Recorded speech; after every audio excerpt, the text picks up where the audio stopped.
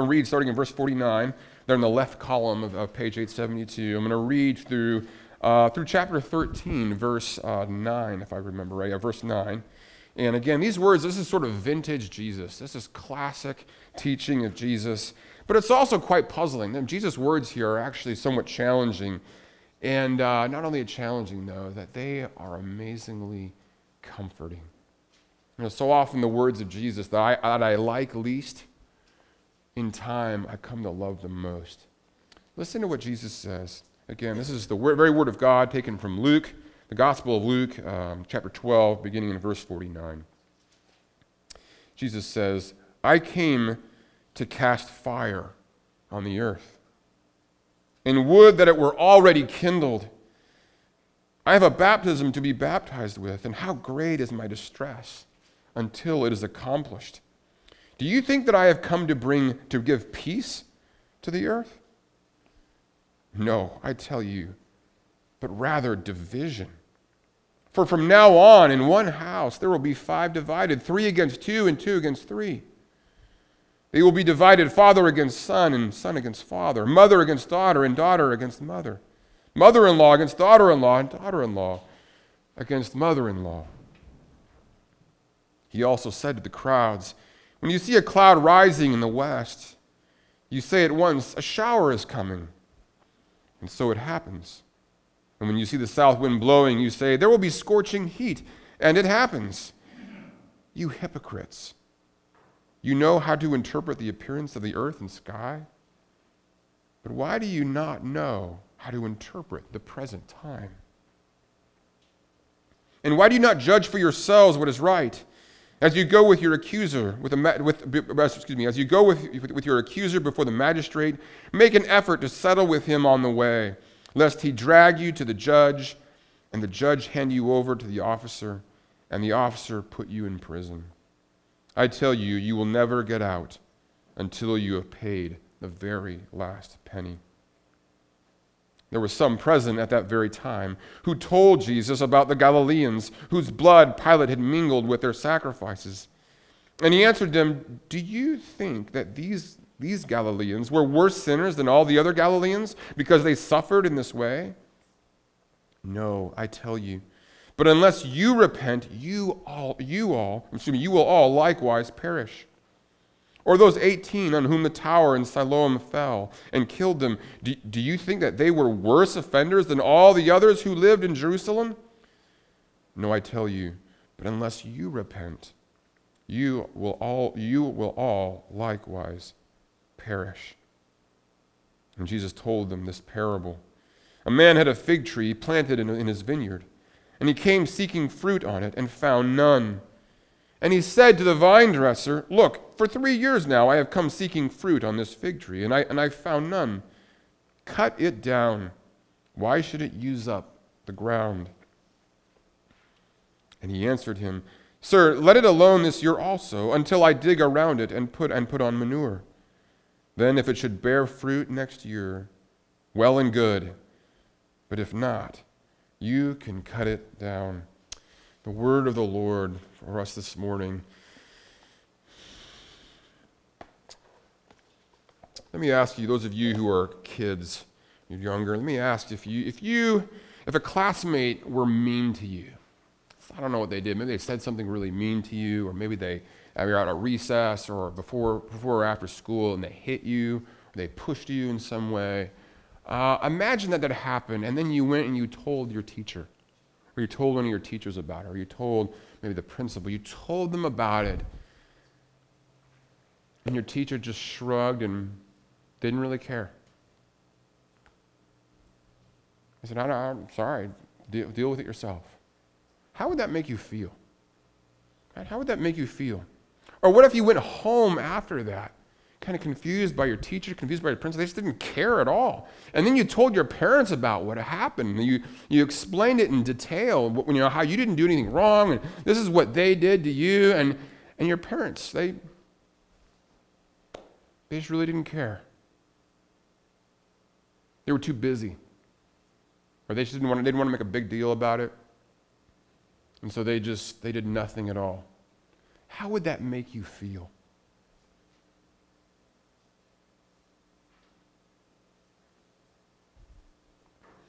Tell you what, it might make you feel like you're not worth very much. It might make you feel like you're part of the problem. Maybe it was your fault somehow.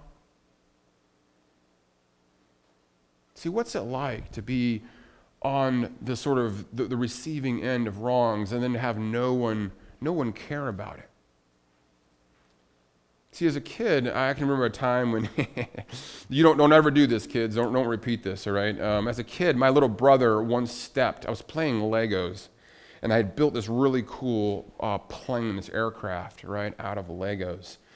And my little brother wasn't paying attention, and he stepped on the plane, and he broke it.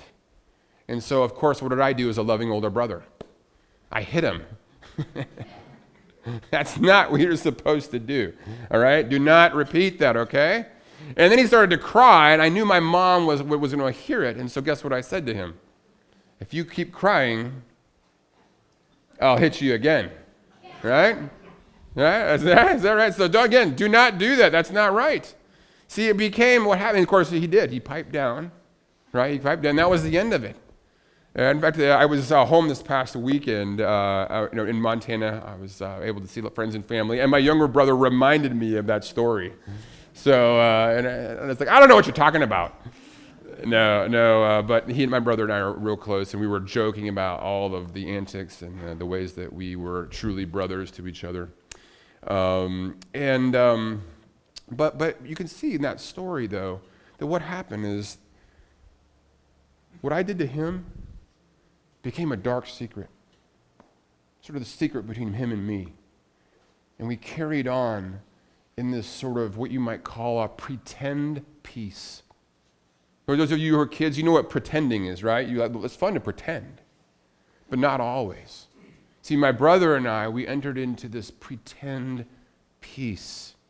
You see how that? And see, that's often how our world is. We live in a world of pretend peace. We live in a world of unrighted wrongs. In fact, we live in a world of countless unrighted wrongs. Let me just read to you from a professor of psychiatry at Boston University. He's a world expert in treating victims of abuse and trauma, all kinds of trauma, everything from veterans struggling with post-traumatic stress disorder to victims of child abuse. He's seen so many different situations of trauma, different circumstances in life. And listen to what he says here. He says, one does not have to be a combat soldier, or one does not have to visit a refugee camp in Syria or the Congo to encounter trauma. Trauma happens to us, to our friends, our families, and to our neighbors. He goes on to say, research by the Centers for Disease Control and Prevention has shown that 1 in 5 Americans was sexually abused as a child. That 1 in 4 was beaten by a parent. That 1 in 3 couples engage in some sort of physical violence. A quarter of us grew up with alcoholic relatives, and 1 in 8 witnessed their mother being abused or physically harmed in some way. And then he continues, listen to this. These traumatic experiences leave traces, whether on a large scale, right, in our histories and our cultures, or close to home. They leave traces on our families with dark secrets being imperceptibly passed down through the generations. We live in a world of dark secrets, a world of unrighted wrongs, where there's always this pretend peace. This pretend peace. Right? See, I've chosen to focus on the more shocking forms of unrighted wrongs, abuse and all its various forms. But you know what? There's other forms of trauma that are far more passive, that are just as devastating. For example, consider how devastating neglect can be. Some of you grew up in homes where there was no trauma, so to speak. There was no active formal sort of engagement, abuse in that way. Rather, it was just simply an absentee parent. I mean, not even physically absent, but an emotionally absent parent. You know, I spent 3 years in my ministry in Durham, North Carolina. I spent 3 years serving highly privileged 20-somethings. A lot of these guys, they were medical students, law students at Duke or UNC Chapel Hill. They were very gifted, capable, coming from quite a bit of money. You know what's amazing, though? How many of them were neglected as children. And I can remember one May. This is May. Okay, think about this. It's May. Time of year is May, and a young woman texts me in my young adult community. She texts me urgently, and she insists that we meet like as soon as possible. And so I say, yeah, I think I can make some time for you today. Come on in. And she sits down in my office and she frantically says, I don't have plans for Christmas yet. And I'm thinking, it's May, right? I mean, I don't say anything yet because I knew something, right? There's more to this story. She says, I thought I had plans, but I don't. I had an internship planned for, she was a pharmacy student. I had an internship planned for this Christmas, only to find out it's for the following Christmas. And I don't know what I'm going to do. And I listened more. I said, hey, let's talk about this. What's going on at Christmas? What's Christmas like for you? And she went on to explain her childhood and the incredible brokenness of two parents who were doctors, whose marriage was a disaster, who neither of whom were ever at home, never home at Christmas. And the thought of not being able to tell her parents that she had plans and couldn't make it was traumatizing to her. She's shaking. It's May.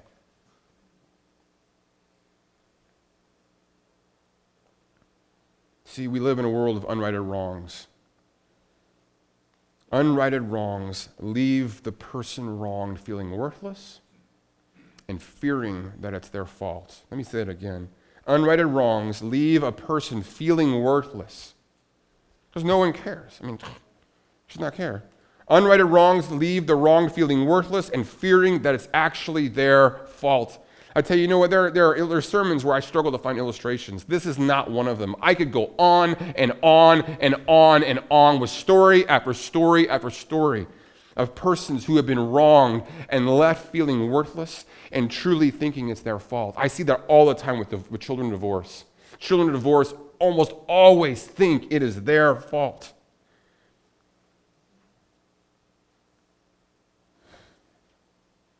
Let me just say this to you. It's more of an aside. You know, I've focused on unrighted wrongs in families because Jesus does. And that's what the situation here in this passage is.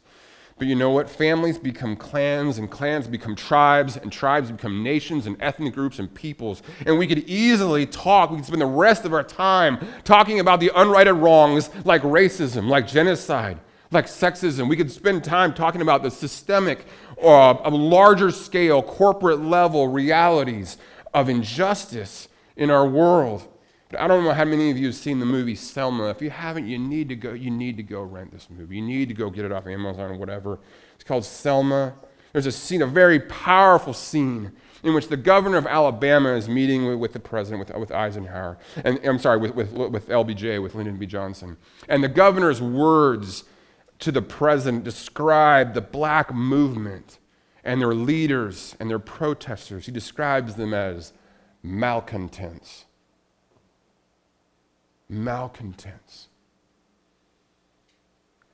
And he has this thick Alabama accent. Mr. President, malcontents are disrupting Alabama. And it's your responsibility to stop them.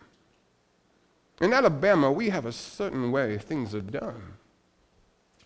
And it's the way it is, and it's the way people want it to stay. And these malcontents, well, you can't ever satisfy them, Mr. President. And it's so a way that we like things, a way that they need to stay, a way that people want them to stay. This is our pretend peace, Mr. President, and it's going to stay that way. And don't you think anyone can do anything about it? And into this world of pretend peace, Jesus comes and he says, hell no. I am not going to continue the charade. Do not think that I have come to continue peace on this world. I have not come to bring peace. I have come to bring a sword. See, if wrongs are to be righted, if there's to be an end to the pretend peace, it's got to come from outside, doesn't it? It's going to come from outside. Recall what the expert on trauma said. He spoke of, quote, dark secrets being imperceptibly passed down through the generations. You know, so many of us, we know this in our pop culture, right? We watch movies like Jason Bourne or Jack Reacher or The Avengers or James Bond, and it's the same theme of what? Justice is needed, but it can only come from where? From outside the system. I mean, does Jack Reacher use the system? Does he go through, let's just figure out what the police say? No. Does Jason Bourne use this? No, none of them do. Why? Because the system's broken. It's all messed up, and you need someone from outside to actually bring justice. See, Bond and Bourne, these various characters, they declare that the status quo needs disrupting. It needs a destabilizing by an outside agent. Got it?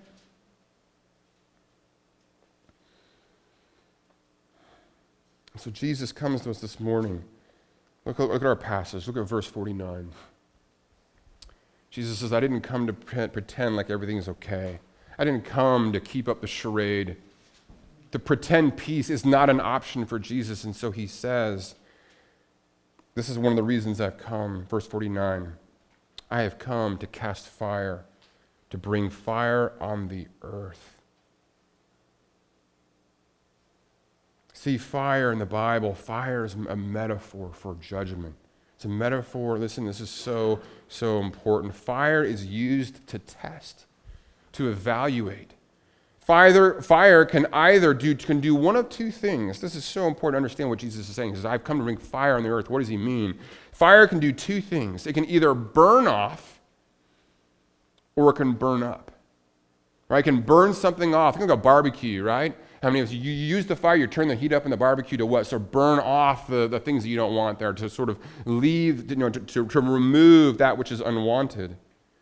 And so as a way of refining. So it can burn off or it can burn up. Think of your fireplace, and you throw things in and they burn up. So that is to say, fire either refines or it ruins. It either cleanses or it consumes. Fire either disciplines or it destroys. Okay, in fact, we can see this metaphor of a fire is all throughout all throughout the Old Testament. This notion of a fire as either refining or as ruining. And Jesus says, I have come to bring fire on the earth. Why does Jesus do that? Let me just make this point because it's just so important. I don't want to neglect it. Let me say it this way. What if Jesus, instead of being angry, came and he was just looked at the injustice around the world, the abuse, and he was just apathetic? What if he was just absent? What if in the face of injustice, Jesus looks at his watch, I gotta go. He's just tolerant. It's not my business. I'm just so tolerant. I don't want to break in. I don't want to interrupt. I don't want to, I don't want to make things awkward. You know why he doesn't do it? He does it first because the offended is worth it. The offended is worth it. If you would, if you guys still have your Bible open, turn back just a few pages here. Look at Luke chapter 12, verse 6 and 7. So back next page on 871. Luke chapter 12, verse 6 and 7. This is so awesome. Jesus says, why does Jesus get angry? Why is he going to confront? Why is he going to challenge? Because the offended person is worth it. Look at verse 6. Are not 5 sparrows sold for 2 pennies? And not one of them is forgotten before God. Why, even the hairs on your head are all numbered. Fear not, for you are of more value than many sparrows. Jesus he's grinning there. He's saying, you have worth. You have value. You matter to me. And I'm going to get angry. Do you know why? Because you're worth it. I'm not going to continue this pretend peace. Why does Jesus come to bring fire on the earth first? Because we're worth it. The offended person is worth it. See, listen to this. Actual love, like true love, real love, actual love actually gets angry. Not a tirade. This isn't about just freaking out. But love, when you love someone, when you care for them. Recently, we had we have a number of kids in our neighborhood, and we had one of them over, and they were playing, this kid's a neat kid in a lot of ways. He's very engaging, interactive, but he's older than our kids, and they were playing downstairs, and my daughter Julianne came up and said, "Hey, this kid has said some things. Doesn't really matter what he said, but they really hurt Julianne. They were inappropriate." And I went downstairs and I addressed it, and he wouldn't own it at all. I mean, he totally denied the whole thing. I told him, "Okay, it's time to go. You're done here. You can come back later another time, but you're done." And I was upset because I wanted Julianne to see that she's worth it. She is worth it. She's valued and she matters. Jesus comes and says, "I've come to bring fire on the earth. There is judgment coming." So love actually gets angry. The other reason that Jesus comes to bring fire on the earth is that the offense is wicked. What has been done is wrong. It's wrong. You can't just sit there and do nothing about it. And the final reason that Jesus does this is because the offender won't win. Jesus is going to show us here that no one gets away with anything. Everyone, every last wrong, every last evil act will be accounted for. So Jesus responds the way he does. He comes and brings fire on the earth. Why? Because of love. Love for the offended. Love for the offender. And then of love for justice. Okay? So let me just walk through these passages a little bit here. Most of this stuff is actually quite self-explanatory. Okay? So Jesus said, let me just say that Jesus brings fire on the earth. Is this something that he likes to do? Is this sort of like Jesus, sort of Arnold Schwarzenegger-like, just kind of coming in and just blowing people away? Is it something that he really wants to do? Look what he says here. Verse 49. Turn back the page here to verse 49. He says, "I have come to cast fire on the earth, and would that it were already kindled." He's saying, I don't want to do this. I'm not looking forward to this. I don't want to bring judgment. This is nothing that I delight in. In verse 50, he says, "I have a baptism to be baptized with, and how great is my distress until it is accomplished." Now listen, this language of baptism here, it's sort of foreign to us. Don't think of baptism like we think of it. Think of the idea here. You translate the word baptism as cleansing or a washing. I have a washing to undergo. And see, this language of washing is the idea of consecration. It's a little bit complicated, but I can explain it. For example, as a kid, I would come into the home. Some of you realize this. You'd be playing outside the whole day, and you come in from outside because it was dinner time. And I'd rush in, and I'd go to sit at the table because I'm famished. And of course, what would my mom make me do first? Yeah, that's right. Wash your hands, right? You know this. You've heard this before, right? Right? And so you wash your hands. And why do you wash your hands? Because it's just germs, right? Germs, it's obvious. You wash your hands so that you can then what? Eat with them. So you wash them as a way of cleansing to prepare them for a specific task. Jesus is saying, I've got a specific task I'm about to undergo, and I wish it were already done with. I've got a cleansing. I'm going to be consecrated in a certain way, and I wish it were over. He's saying, I don't want this fire to be kindled. I don't want to do what I'm going to do. And here's the reason why. Because Jesus knows that as he comes into the world to bring fire, to confront, to challenge, that he is going to be utterly rejected.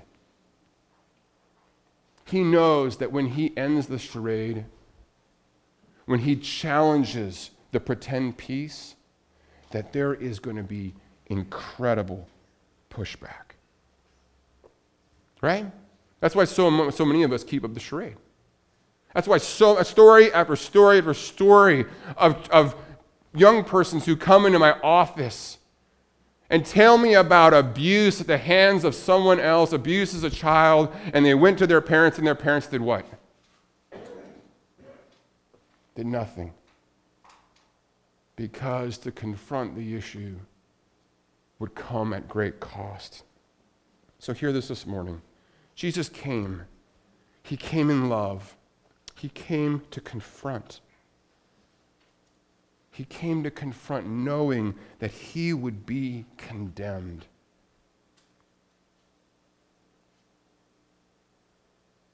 And he comes to confront, and he's going to do it in a way that harms whole families in order to heal them. Look at verses 51 through 53. Do you think I've come to bring peace on the earth? No, rather division. And then he talks about how he speaks specifically of families. For from now on, in one house, there will be 5 divided, 3 against 2 and 2 against 3. It will be divided, father against son and son against father. And he speaks of how when he comes, when the kingdom of God comes into a home, so often it brings division. Because issues need to be addressed. Things need to be talked about. People need to repent. There needs to be confession and forgiveness. This is what the real kingdom looks like. It's not this permissive, hey, we're all okay, it's just fine. No, it means there's going to be challenge and conflict and engagement. Iron sharpening iron. It's a very difficult situation. Now, who wants that? How many of us flee from conflict? We flee from confrontation. We flee from any of that. But Jesus says, no, this is why I came. I know it's going to be hard. I know I'm going to bring division, but it's for the sake of true peace, true healing. So Jesus comes to confront, knowing that he'll be condemned, harming families in order to heal them. Harming, not truly harming. Harming them in order to heal them. And how does he do that? He does it first by urging, listen, this is the rest of the passage here, urging an alertness. Do you see an alertness here? Look in verses 54 through 56. He urges an alertness to the time, right? He's saying, look, do you understand? Again, this is verse 54. Let me read that. He says, when you see a cloud rising in the west, you say at once, a shower is coming. And so it happens. And when you see the south wind blowing, you say, there's going to be a scorching heat. And it happens. Jesus is saying, and he says, you know how to understand or interpret the weather. You know what's going to happen with the weather, but you don't understand what's happening right now. Don't you see who I am? I am coming. I am here. I am bringing fire on the earth. I'm going to urge you to deal with things. I'm going to make you wrestle with things so I can heal you, so I can lead you into true peace. And so Jesus comes to confront, knowing he'll be condemned. He comes to harm in order to heal by urging us that there is an alertness, there's a time. And of course, in this passage, Jesus is speaking specifically, historically, of a future time. He's saying to Israel, he's saying to God's people, look, time's running out. You are God's people, and you have continued in rebellion. You've continued to hurt one another, to harm one another. You've continued to not listen to God's word, to be complicit with the Romans, all manner of oppression. See, the church in Jesus' day was utterly corrupt. And he says, time's running out. And he is not just faking it. After Jesus dies, early 30s AD, it'll be another 20 or 30 years. And who would surround Jerusalem and totally destroy it? The Romans. The Romans would utterly devastate Jerusalem, destroying its temple. Everything would be leveled to the ground, and Judaism would be changed forever. So Jesus is a warning. Now listen to that. Understand that judgment really happens in the real world to God's church here and now. It's not just a future judgment day. God judges his church today. He judges you and he judges me. And Jesus is saying that I am urging you to an alertness, to be a readiness, that the time is coming. So he urges them first to alertness, then he urges them to action. Look in verse 57. Jesus says, why do you not judge for yourselves what is right?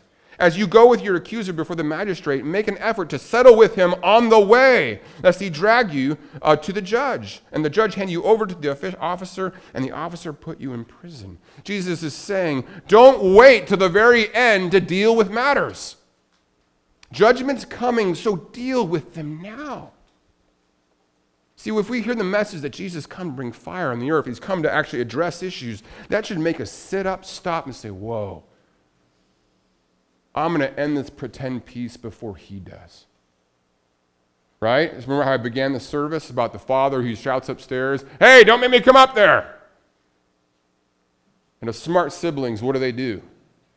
Yeah, sorry, here, let me help fix your toy. Right? This is sort of this process of reconciliation that happens. So Jesus came to confront, knowing that he would be condemned, harming in order to heal, calling us to an alertness, to action, to take real steps of reconciliation. And finally, he calls us to an awareness of the inevitable downfall. I mean, this is what chapter 13, 1 through 5 is all about. He reminds them, he says, so often he mentions two situations. The first one was where Pilate, who was merciless. I mean, the guy was a horrible leader. He provoked the Jewish people in all manner of ways. They would push back, and he would do all manner of things to intimidate them. And one of those historical examples is mentioned here, where Pilate he gets in an argument with some Galileans, and he actually kills them and mixes their blood with their sacrifices. And it's a very dark situation. And Jesus says, "Do you think that somehow those Galileans were worse than any of you guys?"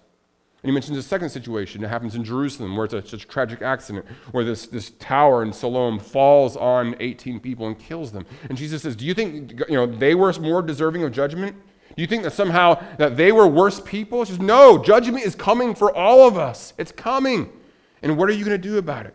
So Jesus urges us to an alertness, an action, and finally, he calls us to consider who we're made to be. Look at this last, and these first few, these verses in chapter 13, verse 6 through 9.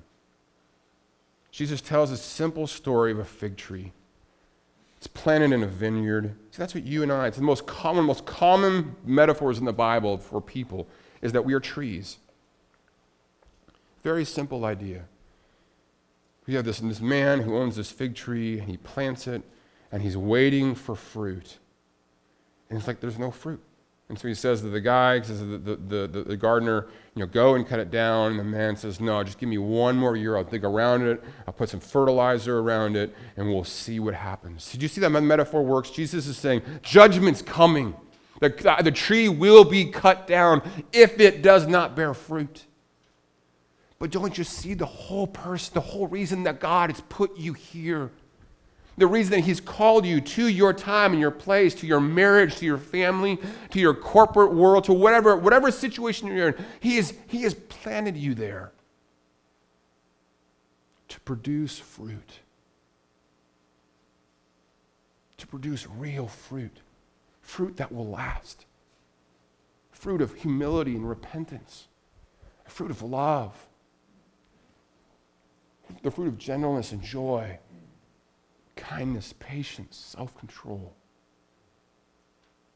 Jesus came into this world to confront, to end a pretend peace. He came to confront knowing that he would be condemned. He would go down for it. He would be assassinated. He came to harm whole families, to heal them, to bring division that there might be real peace. He calls us to be alert. Look, judgment's for real. How can I not judge? I love people too much. He calls us to action. Don't wait. Don't delay. I'll take care of it tomorrow. I'll deal with it tomorrow. No, I'll address it. We'll just wait. No, he calls us to act. Don't wait. And he calls us to remember our created design. You were made for more. You were made to bear fruit. Fruit of the Spirit, love. You were called to so much more. Let me just say a few things by way of application and we'll close very briefly. I can't encourage you enough to join Jesus in this endeavor. See, Jesus calls us to break the false peace in our relationships. How? First, by owning our faults, right? Oh, for like a church leaders, husbands, fathers, parents who lead by confessing their sin.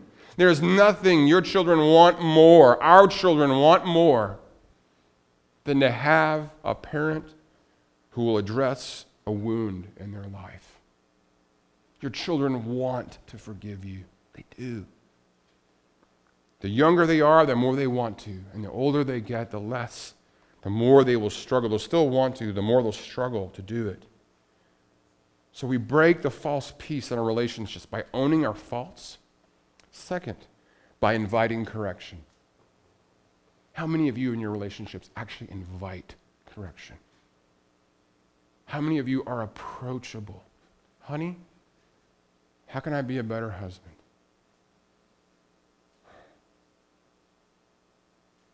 Sweetheart, how can I be a better wife? Kids, what can I do to be a better dad? Owning our faults, inviting correction. And finally, you ready for this? Obeying irrationally. See, one of the most powerful ways that we can break a false peace in our relationships is when other people point out something and say, you know what, you need to do this. And you're like, that's the last thing I want to do. It's the most life-taking thing. I can't imagine ever doing that. You don't understand my life. You don't get me. But actually saying, okay, you know what, you're right. I don't like it. I don't agree with it. I don't want to do it, but I'm going to do it. See, obeying irrationally is the very heart sometimes of true submission to God. So we break a false peace by owning our faults, by inviting correction, by obeying irrationally, and often by agreeing to counseling. Look, you can't do this on your own. None of you can do this thing called life on your own. You can't. You need help. And it may be informal counsel from a friend, it may be counseling with me, maybe counseling with, some sort of, a Christian counselor of some sort. But you go and you get help. A sign of strength, a sign of sanity. As husbands, as fathers, as parents, a sign of sanity is getting help. You can't do that. You can't do life on your own. So why did Jesus come? Came to bring fire on the earth, to refine us, not to ruin us, to cleanse us, and to consecrate us for something beautiful. Not to destroy us, not to take us out, not to end everything. And my question to you this morning is simple. Are you willing to step into the fire?